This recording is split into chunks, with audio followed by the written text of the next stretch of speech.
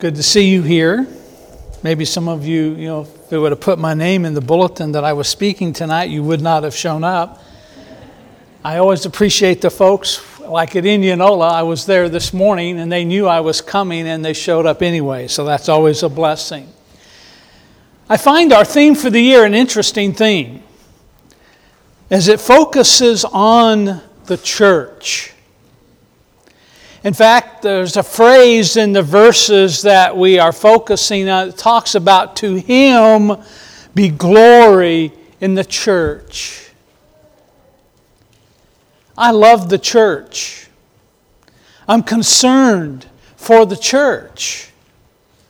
Folks, it's all that God is using in our day and age in which we live. And this church age is the church. That's His organization. And so I appreciate these messages that have been emphasizing the importance of the church. And as I thought about it, I wonder why. Why is the church so important? That we decided as a church to make that our theme for the year as we had communion every Sunday night, and that's changed and we're kind of looking at it a little differently. But why is the church so important? A quick overview of the New Testament gives us some idea. In Ephesians 5:23, it points to Christ as being the head of the church. And if Jesus Christ is the head, that must be important, the body that He has. In Ephesians 5:25, it says, Christ loved the church and gave Himself for it. That's how important it is to Him. Colossians 1:18 tells us, and He, referring to Christ, is the head of the body, the church. And in Colossians 1:24, Paul is saying, as he is partaking in Christ's sufferings, were for the sake of the body, His church. And so we see the emphasis in the New Testament is that the local church is important because it's related to Christ. He's the head, we're the body. And that makes it important. That makes it worthy of study, worthy of understanding, worthy of being a part of. And as you study the New Testament, one thing I find is I don't find any Christians wandering around without belonging to a local church somewhere, a body of Christ. In our culture today, we've lost some of the importance of that, but that's another message. The importance of the church is also, I believe, drawn from the New Testament in the fact that God gave gifts to the church. I don't know about you, but I like to give gifts to individuals who are important to me. And my grandchildren every year always present a long list. They give it to Grandma because they know she knows what to get. But we like to give gifts to the things and the people that we love. And God has given gifts to the church. And in 1 Corinthians 14:5, it tells us that those gifts were given to the church to edify or build up the church. And to edify and build up the folks who make up the church. So that they may strive to excel in building up the church. God is telling us this is important. The definitive passage in the New Testament on the gifts to the church is Ephesians 4:11 and 12, I believe. And He gave the apostles and the prophets and the evangelists and the shepherds and the teachers to equip the saints for the work of the ministry, for the building up of the body of Christ. Remember, that's the church. So He's given gifts to the church so they can be exercised in the church to edify and build up the church because it's important. My task tonight is I want to look at one of those gifts.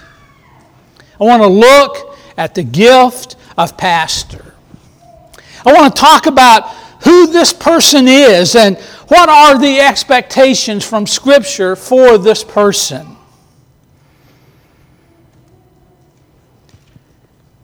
And Scripture tells us that, and we're given some places where there's insight. I believe in 2 passages of Scripture. You can turn to them, you know what they are. 1 Timothy chapter 3 and Titus chapter 1. In fact, how many of you have heard a message on those chapters before? 2 messages, 3 messages, a whole bass of more than you can count. I think we could all raise our hands because these are, most churches I see, when they have deacon elections, man, those, they dust those passages off and they come out and we look at it. And so we're familiar with the passages, and I think sometimes that builds a barrier maybe to seeing some things that we need to see. And so what I want to do tonight is I just want to quickly cover what those passages point out, because they are in Scripture, they are inspired, and they're always worthy of another look. And then I want to just maybe make some applications that maybe you haven't thought of before, in some practical ways about how these verses relate to not only the gift of the pastor to the church, but my response to that, my responsibility to do that. In these 2 passages in 1 Timothy 3 and Titus chapter 1, we have what most call the qualifications. What is God looking for? What is God's expectations and God's standard? And if we're going to read both of them in a minute, they're not very long, but as we read to them, we find some different words used. We find the word pastor used, and we find the word elder used, and we find the word bishop used, or shepherd. And we could spend several hours together going through all of those, but I'm just simply going to say tonight, I believe they all refer to the same person. In my study of Scripture over the years, that's the conclusion that I've come to, and I know there are some out there practicing other things. That's the way they see it. I think these are all the same individual. And each word emphasizes a different part of the responsibilities, and for lack of a better term, the job that we see the Word of God has given for the pastor to do. So if you have your Bibles in 1 Timothy chapter 3, let's read starting at verse 1. The saying is trustworthy. If any man aspires to the office of overseer, he desires a noble task. Therefore, an overseer must be above reproach, the husband of one wife, sober-minded, self-controlled, respectable, hospitable, apt to teach, not a drunkard, nor violent, but gentle, not quarrelsome, not a lover of money. He must manage his own household well with all dignity, keeping his children submissive. For if someone does not know how to manage his own household, how will he care for God's church? He must not be a recent convert, or he may become puffed up with conceit and fall into the condemnation of the devil. Moreover, he must be well thought of by outsiders, so that he may not fall into disgrace and to the snare of the devil. And if you want to just turn over a few pages to Titus chapter 1, beginning with verse 5, you're going to see some similarities in these passages. And Titus chapter 1, beginning with verse 5. He is writing to Titus, "This is why I left you in Crete, so that you may put what remain into order and appoint elders in every town as I directed you. If anyone is above reproach, the husband of one wife, and his children are believers and not open to the charge of debauchery or insubordination. For an overseer as God's steward must be above reproach. He must not be arrogant or quick-tempered or a drunkard or violent or greedy for gain, but hospitable, a lover of good, self-controlled, upright, holy, and disciplined. He must hold firm to the trustworthy word as taught, so that he may be able to give instruction in sound doctrine and also rebuke those who contradict it. Wow, there's a lot there. And we learn a lot of things, but let's just kind of look at this a little bit. And we're going to go back to the 1 Timothy 3 passage in chapter 1 and look at how it starts out. If any man desire the office of bishop. That says something important right there. That tells me that a pastor of a church has to be a male. And probably not just any male, but one that God has called forth to be the pastor of the church. And the next phrase there, aspires or desires the office of pastor. That first word is one that's rarely used in the New Testament.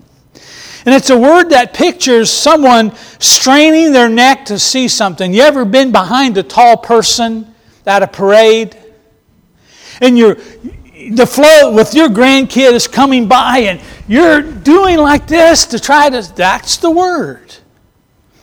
If a man is aspiring to do that,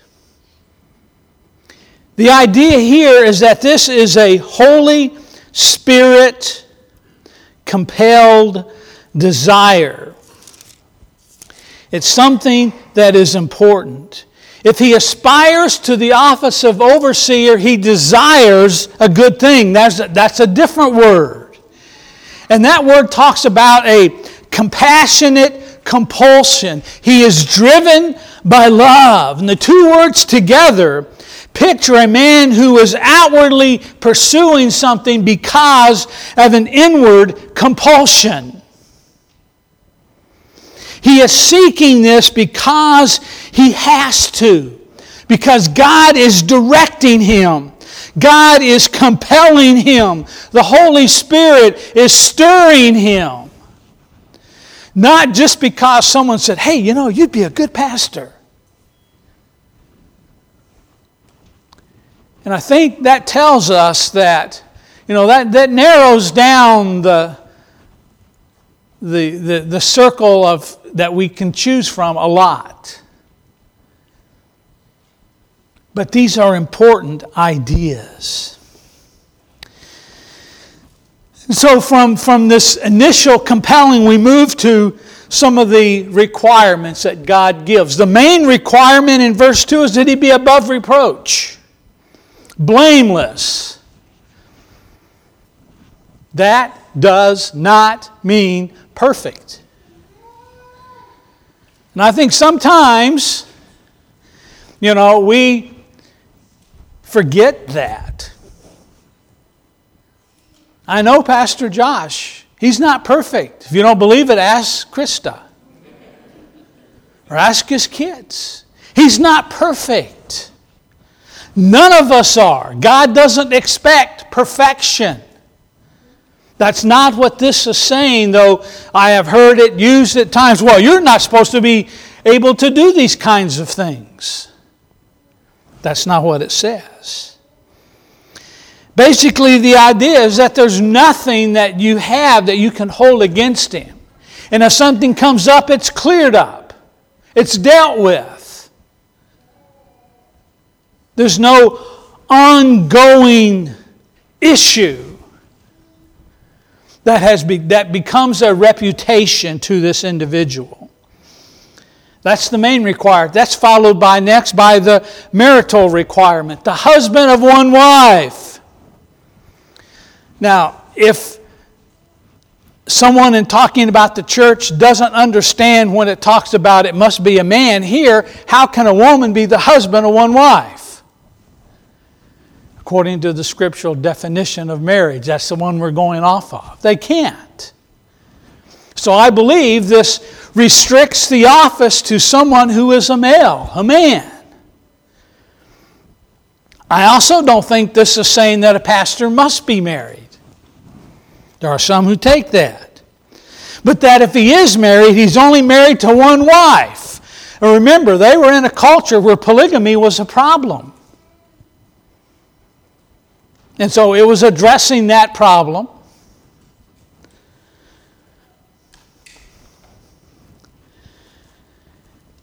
Wuest, who is a Greek scholar of far greater knowledge of the Greek language than I, he says this word pictures a one-woman sort of man.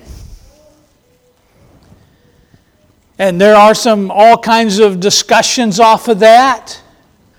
I personally believe, and it's another whole message, and I'm not going to go there, that it's someone who's not divorced. That's just my interpretation of this passage. But let me add this. There are many men who are married to one woman who are not a one-woman man. Their eyes are wandering. In fact, that's probably the greatest single reason men leave the ministry or are disqualified from the ministries because of that. See, God always looks a little deeper than what we appear to on the surface. And we need to understand that. We need to grasp that. I like what one writer said, failure to be a one-woman man has caused more men to leave the pastorate than anything else he knows of, and that's true. So we have the main requirement, we have a marital requirement, we have some moral requirements. Sober-minded or vigilant, one who thinks clearly or possesses self-control. Literally, it means wineless. I'm not going to go there. That's another whole message.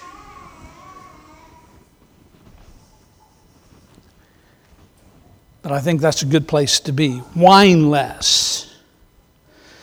Self-controlled or prudent or well-disciplined is another word. One who knows how to order priorities and one who sees the world through God's lenses. I think that's important. I mean, I would want a pastor who understands the events of 2020 through God's perspective, that God is still in control, that we shouldn't live in fear, that we need to respect and honor those who are making decisions and obey the laws, but understand that God is still on the throne. He needs to see the culture and the world through the eyes and the lens of God. Talks about one who is respectable, one whose life is not in chaos. It may be chaotic at times. I mean, it's got to be with twin boys, you know? But overall, there is an order, and there is a purpose, and there is a plan. One who has an orderly outlook on all that comes into his life. There are some ministerial requirements. Paul goes on to write, hospitable, given to hospitality, or literally a lover of strangers. If you could see the word, you would recognize phileo in the part of it. That's a brotherly love. And then the second word is talking about love, a stranger, the one who loves strangers, who sees hospitality as a delight, not a duty. That's why the helpmeet is so important.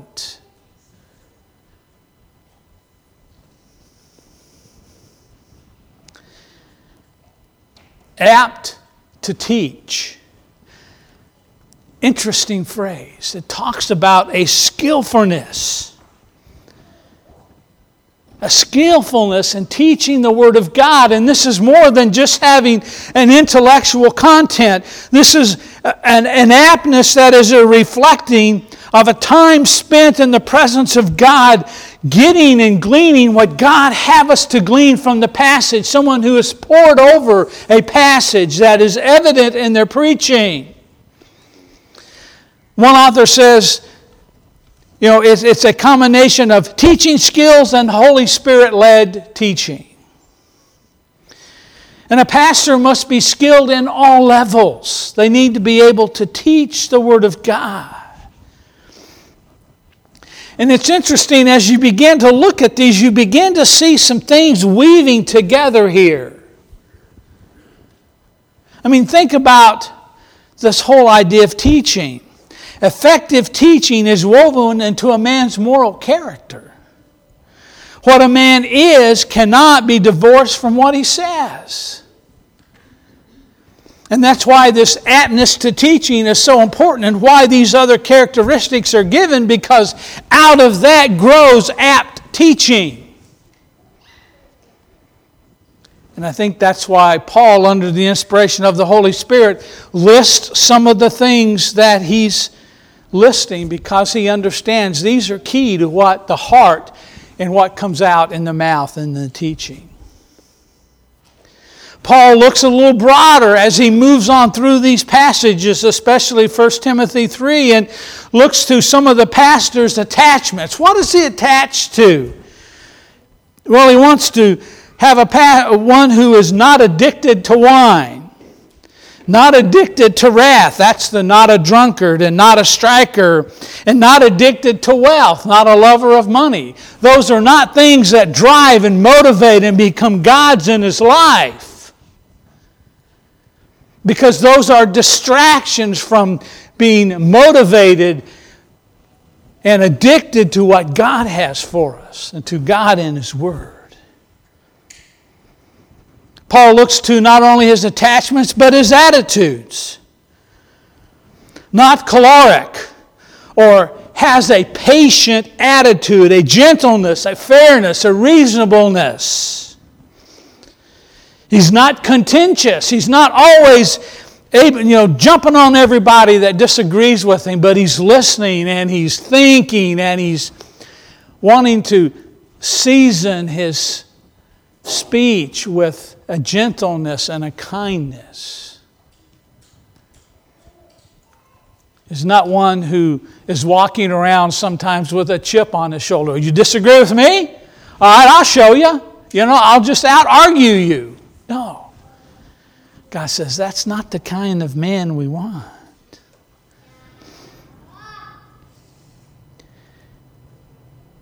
And in verses 4 and 5 in 1 Timothy, it looks to his attainments, going back to manages his house well, or he parents with gravity, with seriousness. And that next phrase in verse 5 is very interesting. Not a recent convert, or not a novice, as some translations say. And of all of these words through there, this one is an emphatic command. I mean, it kind of stands out in its importance. The word novice is an interesting word. It springs up from two terms meaning new and sprung up. Someone who is not newly sprung up. Someone who is not a novice. Why? Well, it says, lest he be puffed up. Man, look at me. I've only been, saved a short period of time. And look at the people I can teach and preach and influence. And Satan wants to do that because he knows it will lead to a destruction in a ministry. And the word picture here is very interesting. The idea of not a one to be lifted up, and that's the idea of to raise a smoke. One who is not raising a smoke.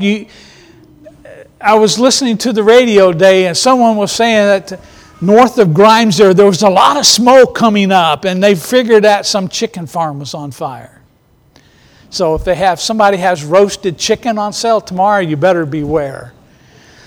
But the idea was the smoke draws attention to itself, but has no real substance. That's the idea of a novice. We don't want someone who draws attention to himself, but there's nothing there. God isn't doing anything. We want one who has a good report from without. We can say a lot of things about the world, but I'll tell you one thing I've learned about the world over time is they're quick to spot a phony. And they may see someone as a phony quicker than his own people will.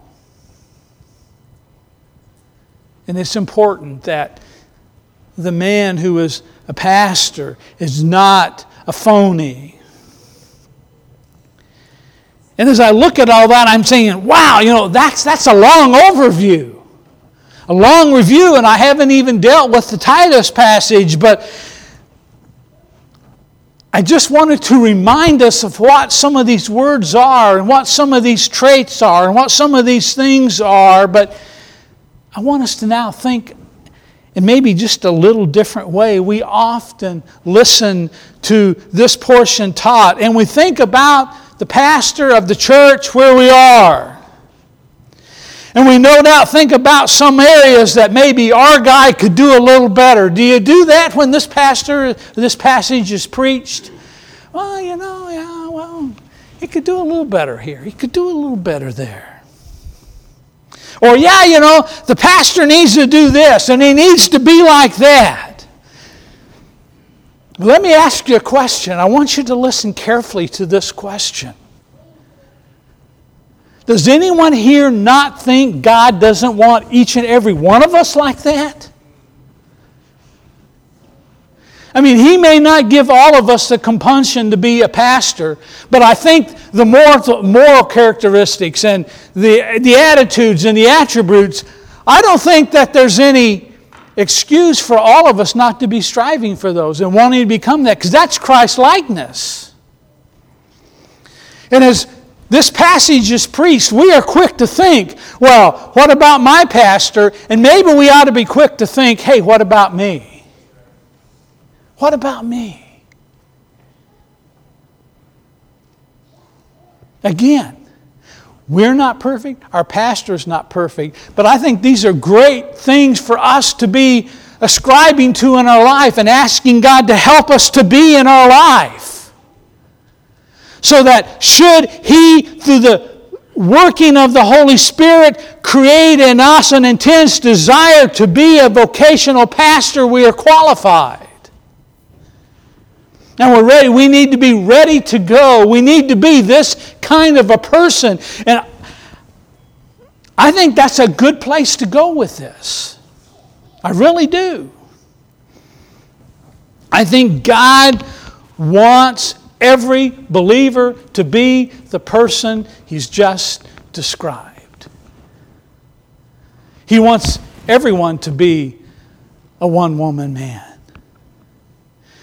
Every believer should be sober-minded and patient and not a hothead or a brawler. And we could go right back through the list. And we could find other places in Scripture where, we are seeing these attributes and qualities applied to everyone. So my challenge is to you, as you think about this tonight, and maybe as you read through this passage, or in the future if you hear 10 or 20 or 30 more messages on it in your lifetime, that your first thought is not looking at the guy in the pulpit, but looking at the guy in the pew, the guy in the mirror.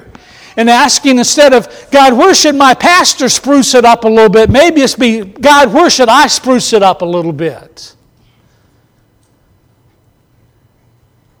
I think it's important. And I think it's there.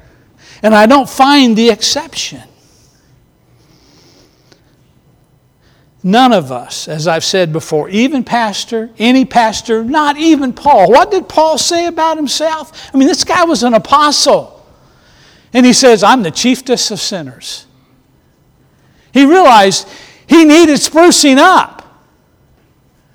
He was not perfect. He had a way to go. And I believe he is telling us the same thing. Let us understand that God is not finished molding and conforming our pastor into the image of His Son that He wants, but He's not finished with any of us either. And I think if we want to think in the larger context of the church, there's a whole lot of sprucing up that all of us need to do. to be the church that God wants. And to have the pastor that God wants us to have, and to be the sheep that God wants us to be. And I just pray that as we look at this, we think those things.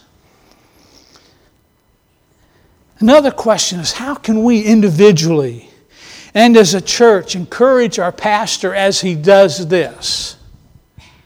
I mean, he has, I believe, that inner spirit-driven compulsion to be a shepherd to a flock. How can we help him? How can we encourage him? We understand he's not perfect, but we see the hand of God in his life and in the life of his family. And what can we do? Well, we can pray. We can pray. And we can pray. And I could go on for the remainder of the night and say the same thing, but I think it's important that we pray for our pastor and his family.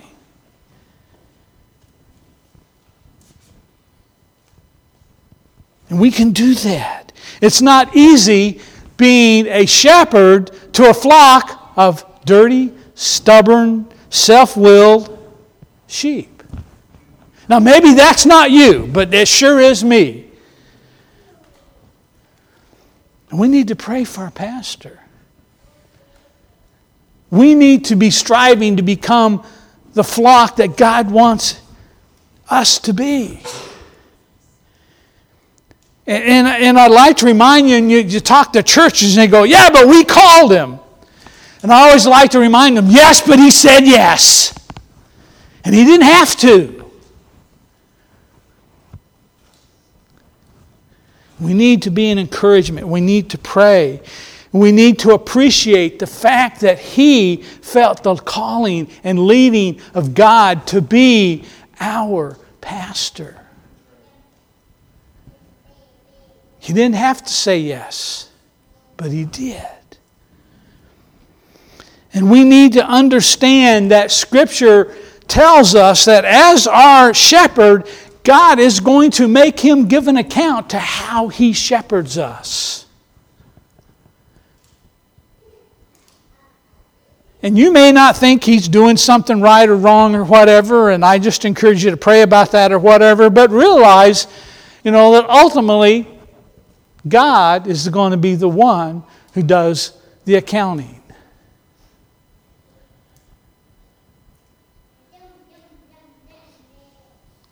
God also is going to hold us accountable for the kind of sheep that we are.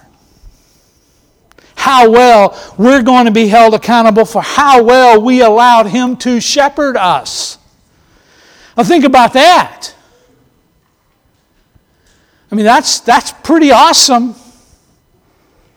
And I don't mean a good awesome. I mean probably a little fearful awesome. You mean God's going to hold me accountable for how good a sheep I was? Yes, he is.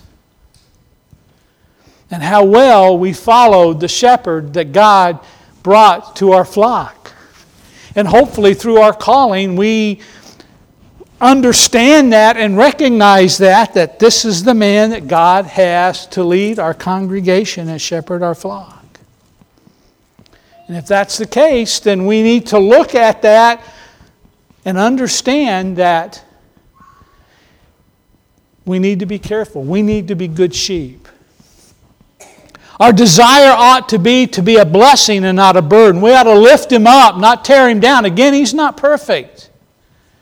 And Scripture says a lot about, dealing with an elder and bringing a rebuke to a pastor and how carefully it needs to be done. But we need to be building him up.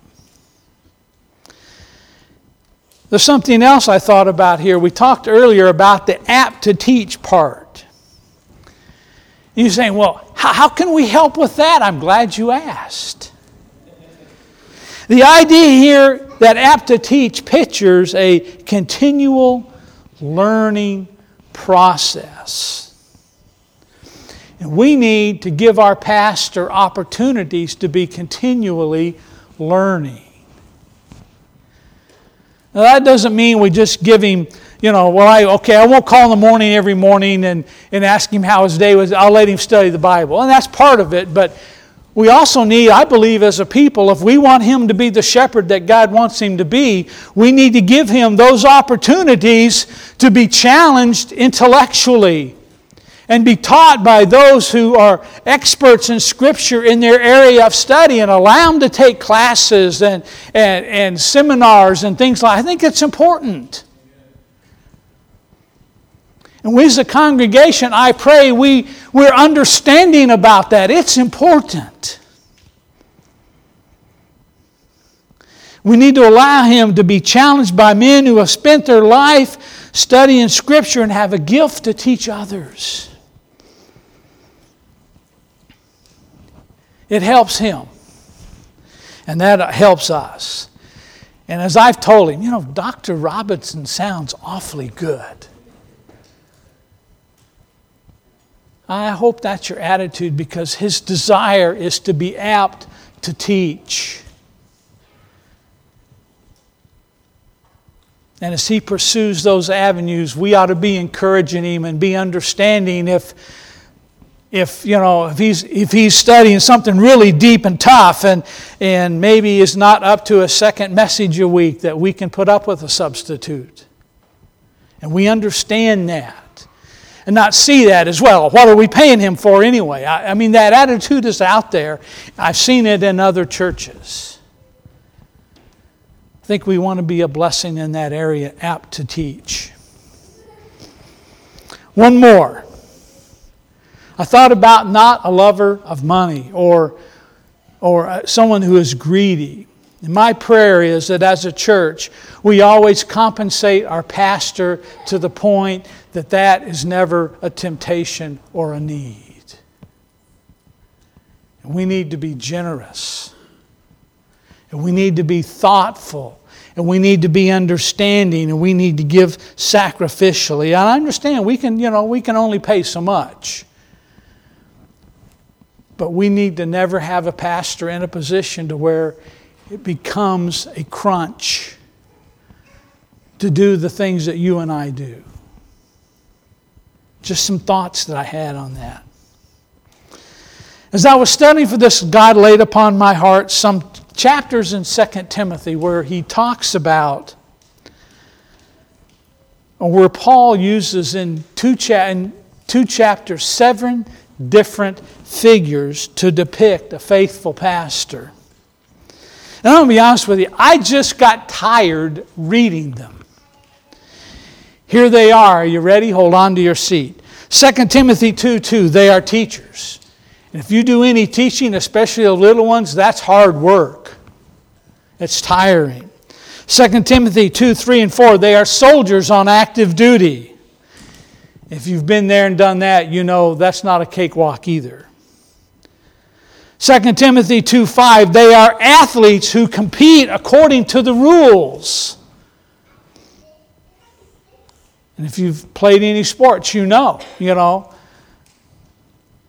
the running, up and down the hill in football, up and down the stadium, up and down the court. It's hard work. 2 Timothy 2:6, they are hard-working farmers. If you think all they do is ride around on an air-conditioned tractor all day, go spend a day with one. Put on the rubber boots and help them shovel things that most of us don't enjoy shoveling. It's hard work being a farmer. 2 Timothy 2:15, they are approved or careful workers, working hard and giving it their all for the one who they are accountable, their employer, in this case, God. 2 Timothy 2:20 and 21, they are useful vessels of honor. And 2 Timothy 2:24, they are servants. And if you've ever been a waiter, I think everybody in their life at some point in time ought to be a waiter for 1 year. It's hard work. Pleasing, however many different people every day you have to try to please. and getting the things, anticipating it. It's hard work. But those are the visual pictures that Paul gives young Timothy under the inspiration of Spirit to describe the ministry he was to have as a pastor, and it's applicable to every pastor of every age. And then Timothy gives them a charge in 2 Timothy 4, 1 and 2. Preach the Word. All of this character traits, all of this study, everything that God has poured into this man is going to come out when he preaches the Word. He is to be instant or persevere. He's to hang in there. I preached this morning in Indianola, and I've been going through a series on Jeremiah. Hey, I want to call you to preach to people, but they're going to reject your message. Anybody want to sign up for that? They're going to hate you for it. You want to sign up for that? Jeremiah persevered. He was instant. Every time God has a message, he was there with it, giving it to the people. Even at the end of chapter 18, when they got together and said, we're going to kill this guy. We don't like his message. He didn't back down. Pastor's to preach. He's to persevere. And here's the one. Here's the hard one. He's to probe, rebuke, reprove, exhort. He's to know the sheep. He's to probe them when things are not going well and he sees things that don't line up with Scripture. That's hard. To sit down with someone with tears and a heavy heart and look them in the eye and say, I'm concerned about this in your life. That's what God's called them to do. That is the gift of a pastor to a church. Let's pray. Father, we thank you this evening for your gifts to the church. We thank you for the gift of pastor because we, like sheep, need a shepherd. And even though the Lord Jesus is the head of the church, He has appointed under shepherds to help each local flock that is serving Him. And Father, as we've looked at these passages tonight, may we look at them from a perspective of how we can be a blessing and an encouragement. And maybe not just to point the finger at our pastor, but to realize too that we are to be this ourselves in this body in which we find ourselves. Father, help us understand that it is not an accident that this congregation consists of each and every individual it consists of right now. And it's not an accident that we have the pastor that we have. And Father, just help us to be a body here in Altoona, Iowa that brings honor and glory to you. In the way that we minister with our pastor and to our pastor. Father, this is your church. And this church is more important than any individual that makes it up. It's yours. And may our desire in our hearts and our motivation be to be a joy and to be a blessing, so that you can get the honor and glory of all that is done here. For Jesus' sake, and in His name we pray. Amen.